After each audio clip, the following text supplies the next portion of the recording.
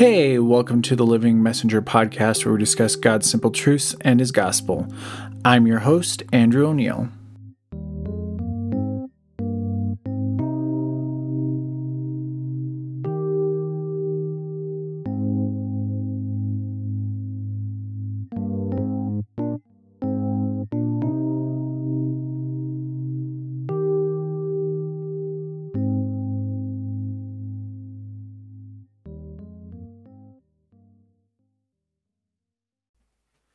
All right, welcome back to the podcast.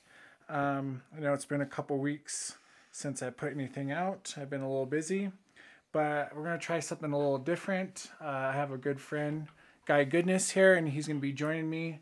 We do have some malfunctions today with the second microphone that was working perfectly fine a few weeks ago, and now it doesn't work. So audio won't be as good, but hopefully it works.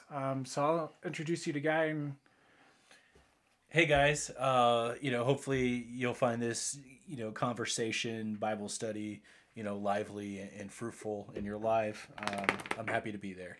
And so is Lily too. She's Andrew's dog. She's right beside us.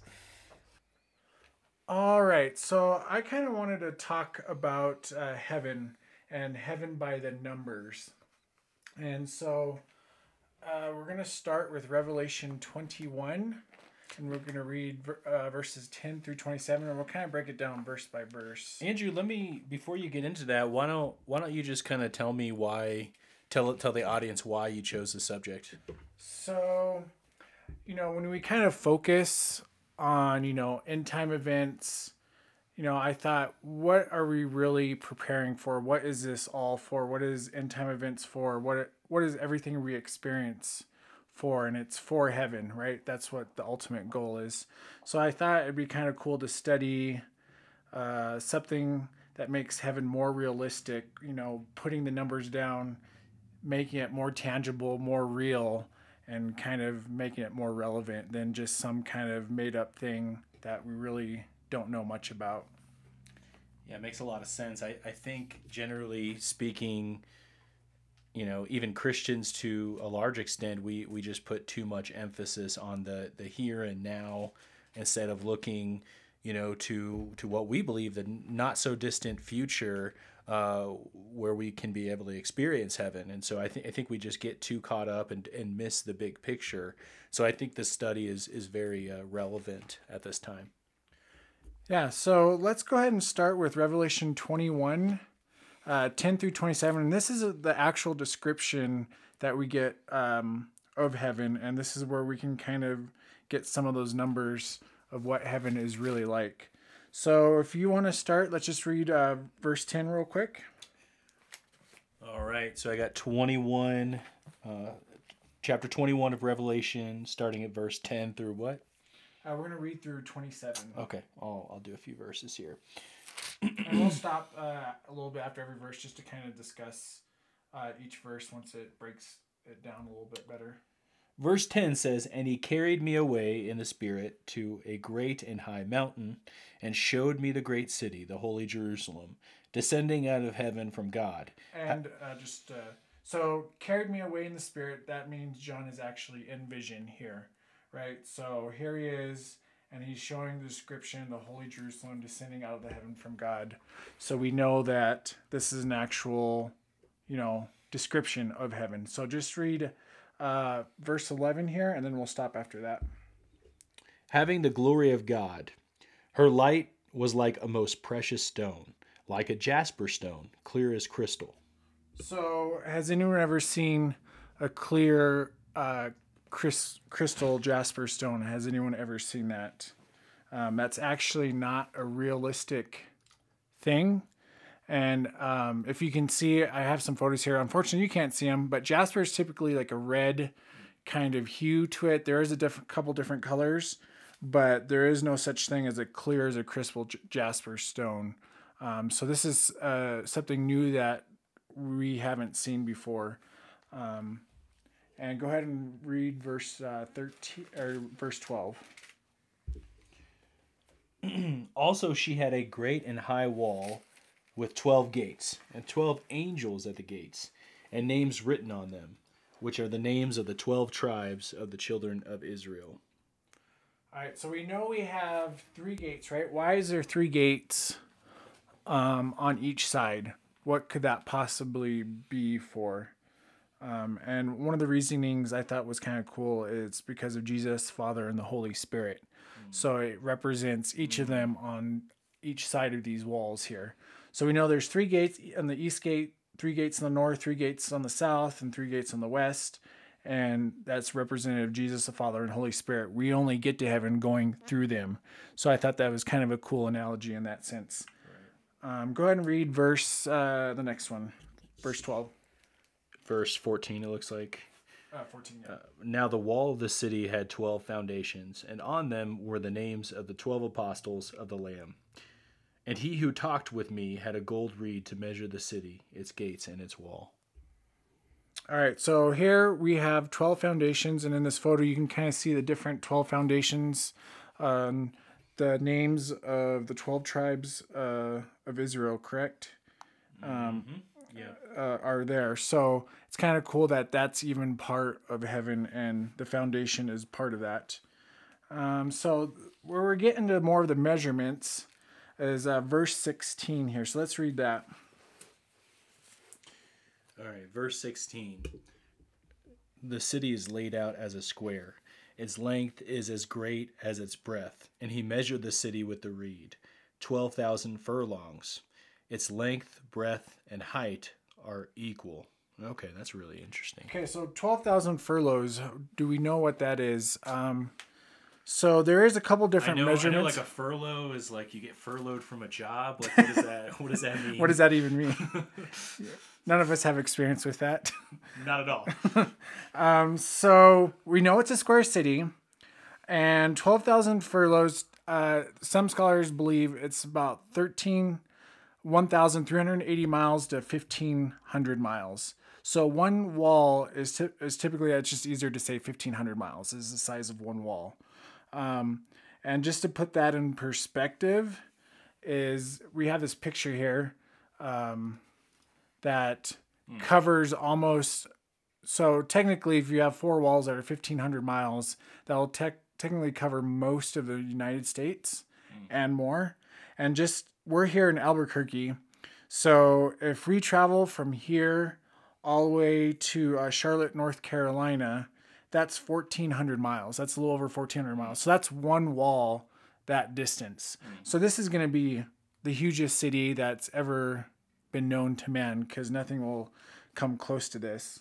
Yeah, so like as he's looking at it, you know, he's got this large square that encompasses over half of the United States and into Canada, and you got the Great Plains all the way to like the east coast of Florida, maybe even some of Colorado there. It's interesting. That reminds me of the state of New Mexico. We just need like a Zia in the middle of that as far as the shape. A little notch maybe up top or something. Yeah.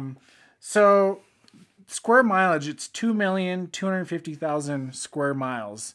But that's not accounting for levels either. So there could be multiple levels, because the walls, we're going to find out, also height-wise are super high. And this is, just to clarify, this is just the city, the New Jerusalem, right? Yes. So it's not even, you know, I mean, we come, you know, the Bible says we'll go there at least once a week on Sabbath, I believe, to worship God. You know, so we may have like homes there, but there's probably other places we will live or explore or travel. Different worlds. We'll get into that a little bit too, of what we'll do in heaven. So the height of the walls is also 1,500 miles high. So that's 7 miles technically vertically. So 7 miles of pure wall. You're going up to 35,000 feet at 7 miles. So this wall is going to be humongous. There is some theories that people think this is a pyramid, because a pyramid is square at the base and would account for levels going up. I'm not sure if that's true, but it's just kind of a theory that some people believe in. So now let's kind of get into more technical numbers. So how many people can fit into the New Jerusalem? Let's just kind of project some numbers here. So current world population is almost 8 billion people, okay? So let's say the total world population is between 50 and 100 billion. So let's just say 60 billion people worldwide, just to make numbers easy, if that makes sense. So based on a survey by National Geographic, about 1/3 of the Earth's population identify as Christian. If we use that by our 60 billion number, that would mean 20 billion people would go to heaven. Does that make sense? Yes. Okay. Third of 60 billion. 20 Yes. billion. So if we take that 20 billion, divide it by the square footage, it would come out to be about 41 people per square mile living within the confines of the New Jerusalem. So according to historical records, 41.5 people per square mile is about the same as the population density of Hawaii in the year 1920. And at that time, Hawaii was considered a pristine paradise. So 42 people, it kind of sounds like a lot per square mileage, but in actuality, it's really not. And then just to kind of put numbers more perspective to home here, we live in a very rural kind of city called Edgewood. There's only small town. 6,000, I think, is the total population. And it spans 57 miles, the borders of Edgewood. And our population per square mile is 108 people. So, and here, I mean, everyone's got property here, like an acre to 2 acres, if not more. So 108 people doesn't seem like a lot here. And now we're even cutting that more than in half. Well, you think about not even just the square mile, but, by today's standards, there's all this concern about, well, does the area you're living in have the resources to take care of you? And we obviously know in heaven, there's not going to be a scarcity of resources such as water, such as, clean air, such as food, all that kind of stuff. So, clearly it's set up to take care of the population in heaven well. And also, you think, that's just the ground floor. If there's multiple floors, you could fit way more people, and that number would go down even more so. So there's tons of room, in heaven for all of us. It's just a matter of if we really truly want to be there. Right. All right, let's continue with verse 17, if you want to read that. Verse 17 says, "Then he measured its wall 144 cubits, according to the measure of a man, that is, of an angel." All right, so what is 144 cubits? 1 cubit equals 18 inches, so that would be 144 cubits would be 216 feet. So that's the thickness of the wall. So this wall is not only going to be 1,500 miles tall, but it's also going to be 216 feet wide. So a better perspective, I always think of football, that's 72 yards. So that's almost a full football field of wall thickness. And this is going to be made out of precious stone, right? So this is not going to be some, and everything's going to kind of reflect light, which we'll get into here shortly. So let's read verses 18 through 21, if you want to pick those up. Yeah. It goes on to talk about this wall. It says, "The construction of its wall was of jasper, and the city was pure gold, like clear glass. The foundations of the wall of the city were adorned with all kinds of precious stones. The first foundation was jasper, the second sapphire, the third chalcedony, and the fourth emerald, the fifth sardonyx, the sixth sardius, the seventh chrysolite, the eighth beryl, the ninth topaz, the 10th chrysoprase, the 11th jacinth, and the 12th amethyst." I recognized maybe half of those there. I'm not sure about you, Andrew, but a lot of precious stones. And it's interesting. So one precious stone that wasn't mentioned, that's probably the most, I would say, the most precious stone in the world today is the diamond. So why is the diamond not mentioned here? Do you have any idea? Reflecting God's glory would blind people. So in actuality, there's no diamonds in heaven. It's a compressed carbon is what a diamond is, right? Okay. So that's formed with tremendous pressure. That's volcanic catastrophic element. It's a post-flood phenomenon, Jim. So it's not something that was here originally. It's a post-flood phenomenon. So it makes sense why this precious diamond would not be included in heaven because it's post-flood. Another interesting thing is pearls. How are pearls made? Well, they are, they're shaped, and there's jewelers who kind of refine pearls, right? I think it's kind of a man-made thing to some extent. So, pearl is made out as the gate, right? Is the main gate is made out of pearls. So it's interesting because pearls are a marine oyster and they're freshwater mussels, and it's a natural defense against irritants such as parasites entering their shell or damage their fragile body. Their oyster or mussel slowly secretes layers of aragonite and conchiolin. It's materials that make up its shell. So pretty much, this is a material that takes several months to make a pearl. Years to even months to years, I should say, to make a single pearl. So it's a stone that takes time and has gone through a lot, like the 12 tribes of Israel have. So it's not something that's easily formed. We've all gone through something. We've all experienced things, especially those that have lived in the end of time. Their story is going to be unlike any other. And the gates is kind of a reflection of that, of the turmoil that we've kind of all gone through, like the pearl has. So I just thought that was kind of cool. Got it.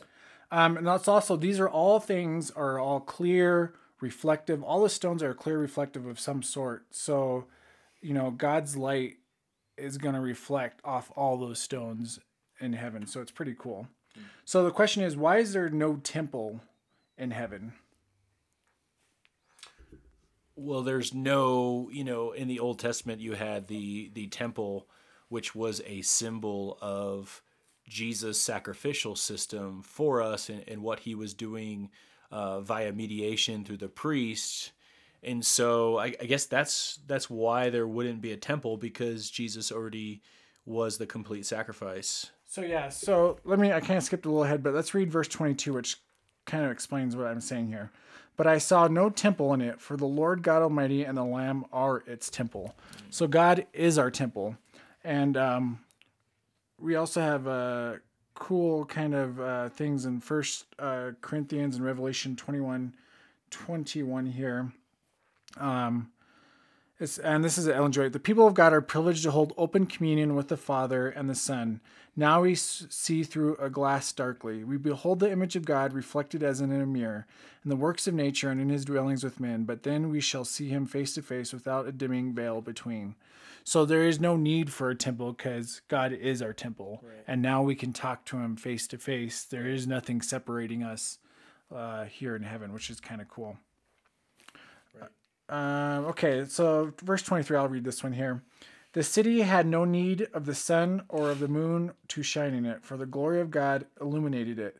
The Lamb is its light. So there is no sun. Like I said earlier, all God's light reflects on all the stone, the jasper of the walls, the gold, the golden streets. And the gold is transparent gold, also of the streets that we read earlier. And that's something that doesn't exist. We've never seen transparent or translucent gold. And the closest thing I could find was an astronaut's visor is actually gold. No kidding. And it's not made out of gold, but it's a color gold. Yeah. And it's just as reflective. So it's kind of a cool picture to think if you look at an astronaut's gold visor, it's very reflective. And that's kind of what the streets of heaven would kind of look like. Yeah. So, okay. So let's read. I'll read the last two verses, 24 through 26. And this is in Revelation chapter 21. Yep. Right? And these are the last few verses here. And the nations of those who are saved shall walk in its light, and the kings of the earth bring their glory and honor into it. Its gates shall not be shut at all by day. There shall be no night there. And they shall bring the glory and the honor of the nations into it. But there shall by no means enter it anything that defiles or causes an abomination or a lie, but only those who are written in the Lamb's book of life. So, no lockdowns in heaven. The gates are wide open, right? Right. Yeah, some areas of the world have suffered really bad under that kind of Yep. authoritarian Yep. rule. Exactly. Yep. Okay, so the next thing I want to talk about is what will we do in heaven? Does the Bible say anything about the things we're going to do? And we can find that in Isaiah 65:21 through 23. And Guy's going to read that here. So, I mean, I feel like this isn't elaborated on a lot, and I mean, I think if you look in pop culture, there's just this weird idea that we're kind of just doing nothing. We're kind of these celestial beings floating in the air. We have wings, we're flying, but we're just sitting on a cloud. We're playing a harp or something like that. That seems to be the common perception of what heaven is like. And I think, we'll read this passage here and it gives you a glimpse of God's character, I think, and how he set up heaven and the structure that he outlined it in. And it may be actually surprising to those who are listening.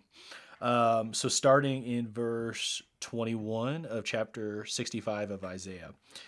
They shall build houses and inhabit them. They shall plant vineyards and eat their fruit. They shall not build and another inhabit. They shall not plant and another eat. So that's actually really key. So those two verses there, it's kind of like you enjoy the fruits of your labor, and it's not, they're not going to be stolen from you. Of course, somebody's not going to steal your house, but it seems like God, in his wisdom, he wants all of us to do work, and then he wants us all to reap the benefits of that work, because we will have perfect bodies and there won't be, ailments that we suffer from that inhibit that. But that's really interesting that, it's saying in 21 and 22 that, we're going to build our own houses, we're going to inhabit them, but we're going to plant our own food and we're going to grow our own food. Continuing on, verse 22, for as the days of a tree, so shall be the days of my people, and my elect shall long enjoy the work of their hands. So, we may think of that, the work of our hands, man, that's really hard sweat equity, but there's a reward at the end, right? And so, these verses just give an interesting glimpse into God's character and how he's setting up heaven. He wants us to be, somewhat productive. He wants us to be active and laboring, physically, among other things. And it's really interesting too is, building houses, planting vineyards, eating what you plant. We're kind of returning to the way the Garden of Eden, what God originally intended for us to do. And that's kind of what we're returning to, is the original form of God's plan. So what does Ellen G. White say about, what we will do in heaven? So I have several things from Ellen G. White here to read. So heavenly knowledge will be progressive. So she says, all the treasures of the universe will be open to the study of God's redeemed. Unfettered by the morality, they wing their tireless flight to worlds afar, worlds that thrilled with sorrow at the spectacle of human woe and winged with songs of gladness at the tidings of ransomed soul. With untenable delight, the children of earth enter into the joy and the wisdom of unfilled beings. They share treasures of knowledge and understanding gained through the ages upon ages in contemplation of God's handiwork. With undimmed vision, they gaze upon the glory of creation, suns and stars and systems, all in their appointed order, circling the throne of deity upon all things. From the least to the greatest, the Creator's name is written, and all the riches of his power displayed. So, it's kind of cool, just kind of, heavenly knowledge. There's going to be so much stuff for us to learn, and minute details of things we probably never understood before or couldn't understand. Well, now we'll be able to understand. So, just learning about the universe and God's, creation, it's going to be, it's going to be filled with years of learning. Well, I mean, we talked about like the physical thing, the planting a garden, going back to the Eden method that God originally intended. But then, this is talking about the almost the, the intellectual side of things. It's honestly, it's, when it says contemplation of God's handiwork, that's kind of reminds me of just like biology, studying biology, the things that God made, how he designed things, all of that stuff will go on. So we'll get, a good exercise of, it seems like, the physical and the mental, the emotional, all these kind of powers that God gave us. We'll have that. We'll use those. Yep. And then I really like this by Ellen G. White. She says, and the years of eternity as they roll will bring richer and still more glorious revelations of God and of Christ. As knowledge is more progressive, so will love, reverence, and happiness increase. The more men learn of God, the great will be their admiration of his character. And what better way to sum that up? So how about social life? What do we know about social life? Ellen G. White says this about social life. She says, there we shall know even as also we are known. There, the loves and sympathies that God has planted in the soul will find truest and sweetest exercise. The pure communion with holy beings, the harmonious social life with the blessed angels and with the faithful ones of all ages, the sacred fellowship that binds together the whole family in heaven and in earth, all are among the experiences or hereafter. So, she doesn't really kind of hit on marriage or anything like that, but we will have that knowledge, obviously, that we have here on earth, of that relationships that we've created here on earth will be there in heaven, but probably even more so, just because of God's love, and the communion that we will have together up there will be even more pure, I guess, is a good way to say it. Yeah, we'll be like a big family, it seems like, that, and we'll kind of forever be tied to the rest of the people who are in heaven, because we have our unique, circumstances, but we all have that common thread of, the experiences in this earth, the trials, the tribulations, the joy, the sorrow, all that, we'll have that ties us together. But we'll have the characters that are very similar, that got us into heaven. So. And we kind of already talked about this already when we were reading earlier on Isaiah 65, but Ellen G. White also kind of expands on that just a little bit. She says there, in the earth made new, the redeemed will engage in the occupations and pleasures that brought happiness to Adam and Eve in the beginning. The Eden life will be lived, the life in garden and field. They shall build houses and inhabit them, and they shall plant vineyards and eat fruit of them. They shall not build and another inhabit. They shall not plant and another eat. For as the days of the trees are the days of my people, and mine elect shall long enjoy the work of their hands. There every power will be developed, every capability increased. The grandest enterprises will be carried forward. The loftiest aspirations will be reached, the highest ambitions realized, and still there will arise new heights to surmount, new wonders to admire, new truths to comprehend, fresh objects to call forth the powers of body, of mind, and soul. And, it's not just going to be heaven. We're going to be able to fly to other planets, or, there's just going to be so much, galaxies that we can explore. It's going to be kind of amazing to experience. All right, so next I kind of wanted to get into speculation. Things you kind of hope for, or maybe things that, think we might be there. And one thing I think would be really awesome if somehow, we could see what, we've read all these Bible stories our whole lives. It'd be so awesome if we could actually see that happen in real life. Yeah, we could talk to David and hear firsthand experience of him fighting Goliath, or, Gideon and Jericho. There's so many stories or Joshua and Jericho. There's so many different stories we could get into, but it would be awesome if we could actually see that, put in a DVD and actually see that. Would be really awesome. That's just one thing I think would be really cool. How about you? Anything that you can think of that you would think you'd want or wish you could have in heaven? I mean, I definitely, I want to know, why those who I loved or knew on this earth, why they didn't make it, just, a lot of good background knowledge as well to, certain Bible stories where, there just wasn't a lot of elaboration in the scripture, the context behind them, how the characters of the story, how David was feeling, facing Goliath, just the nuances going on. That'd be really cool to hear it from a first person perspective, I think.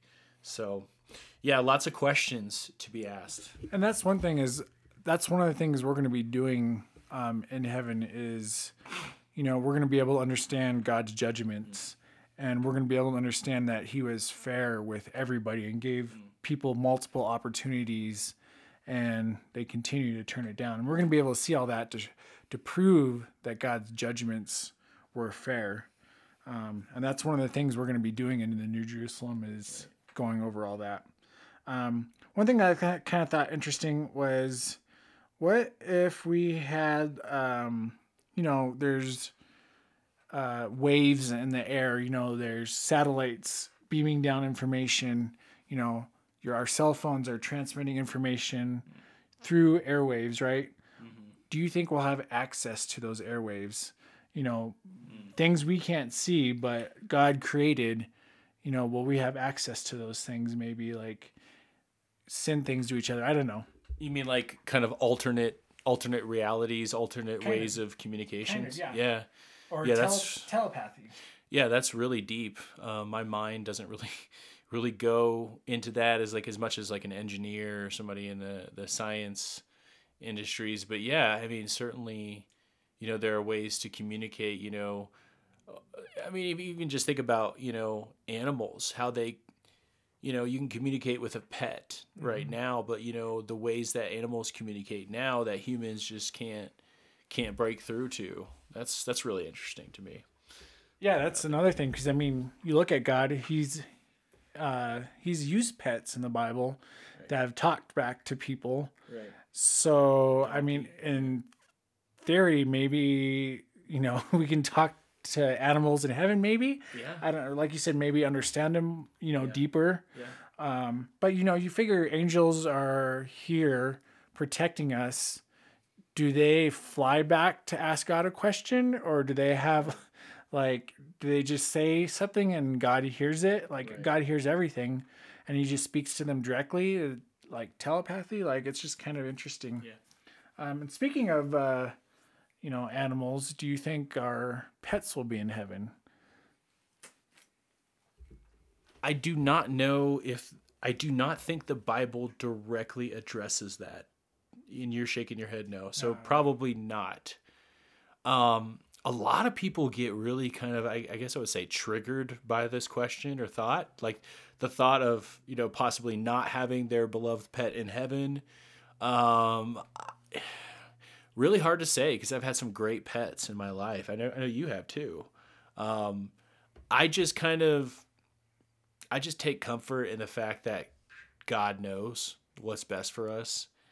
And I have a suspicion that certainly there's a good chance they could be there, but I'm not of that authority, so I don't know. Yeah, and you figure animals are part of God's creation, so they play an important role. Right. And like I said, God has used animals all throughout, Bible, and I'm sure things that we aren't even aware about, He's used animals for. So you would think, being such a big part and being part of creation, that they would be there in heaven. But yeah, you can't say for sure that our animals will be there.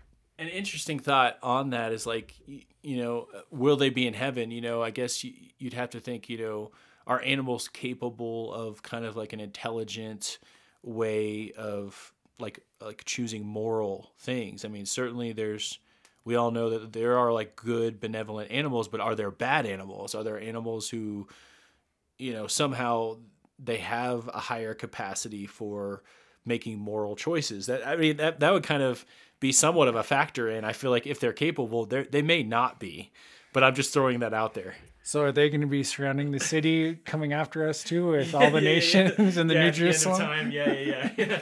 The animal with Hitler or something. Yeah. The Dobermans, Rottweilers. Yeah. I guess last thing is, I talked about it kind of briefly, flying, but we know that there are other planets out there, other civilizations out there. Ellen G. White quotes it many times that there is. And, that's going to be awesome to fly to other planets that have never, have fallen from sin. And they're going to want to hear our experiences and have us tell them their story. So like us, being all enamored with, these characters of the Bible, these other worlds that have been watching us, are going to be, are going to want to talk to us and kind of get our insight also. So that will be kind of cool to experience, I feel like. So just kind of close on this. I thought this was a good way to close it. Ellen G. White writes this. So if you just kind of picture the second coming, and here you are, you've been brought up into the clouds, and you're in the New Jerusalem. And this is kind of what you see here. Just kind of get your reaction. As the ransomed are welcomed to the city of God, there rings out an exultant cry. The two Adams are about to meet. The Son of God is to receive the Father of our race, whom he created, who sinned, and for whose sin the marks of the crucifixion are on the Savior's form. As Adam discerns the prints of the nails, in humiliation he casts himself at Christ's feet. The Savior lifts him up and bids him look once more upon the Eden home from which he has so long been exiled.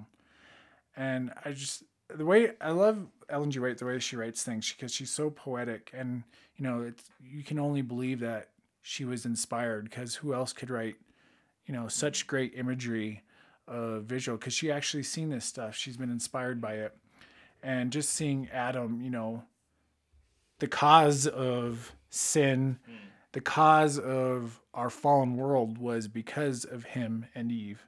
And for him to be redeemed still after all his failures, and yet here he is, with Jesus. I mean, it's got to be an awesome picture to witness. And just ourselves, how we would experience seeing Jesus for the first time. I mean, I'm sure I would probably be on my knees just like bawling my eyes out, like, because I'm not worthy. And that's all you can really, because you can't even imagine how you would react to something like that. Yeah, a lot of reaction there. Yeah, I don't know. I kind of like to kind of end with a thought that I was kind of impressed upon this morning. As Andrew knows, I gone through a lot of life changes. My wife and I, just less than 2 weeks ago, we had our second kid, and it was interesting. Around that time, you had this joy of having a kid, but I also found out that I lost my job, and it wasn't a fault of my own, but I was reflecting on everything over the last 2 weeks, and especially pertinent to this topic of heaven. And God impressed me that we do all these things here in this world. We plan, especially on financial matters. We plan, professionally. We try to improve our careers and our skill sets, but God impressed me that, there's really no inherent security in any of these things that we do in this world. And when you talk about, heaven, though, we do have security in heaven, and Jesus's sacrifice that will get us to heaven if we just accept that. So we have, all these promises of, a mansion in heaven and no suffering, no pain. Yeah, but nothing here on this world is really, there's no security. There's only a temporal security that can be fleeting with various circumstances. And so that's kind of where it hits me, this topic this week. I don't know, Andrew, if you have anything to add or. Yeah, like I said, that's kind of like I wanted to study this just because it's important to kind of remember, what are we doing this for? What are we experiencing, losses in life, that hardships, whatever, and this is the ultimate goal. Like, here on earth, none of these things truly matter. They matter, yeah, but they truly don't, because going to heaven is what ultimately matters. Amen. So, all right, so this was kind of just something different. We thought I'd do it. It's kind of nice having someone to bounce things off of. This was very unscripted. We didn't really plan for this very much, so I think we got into a little bit of groove at the end there. The beginning, it was a little hard, but I'm sure the more we do this, the better it'll get. So thanks for joining us. Thank you.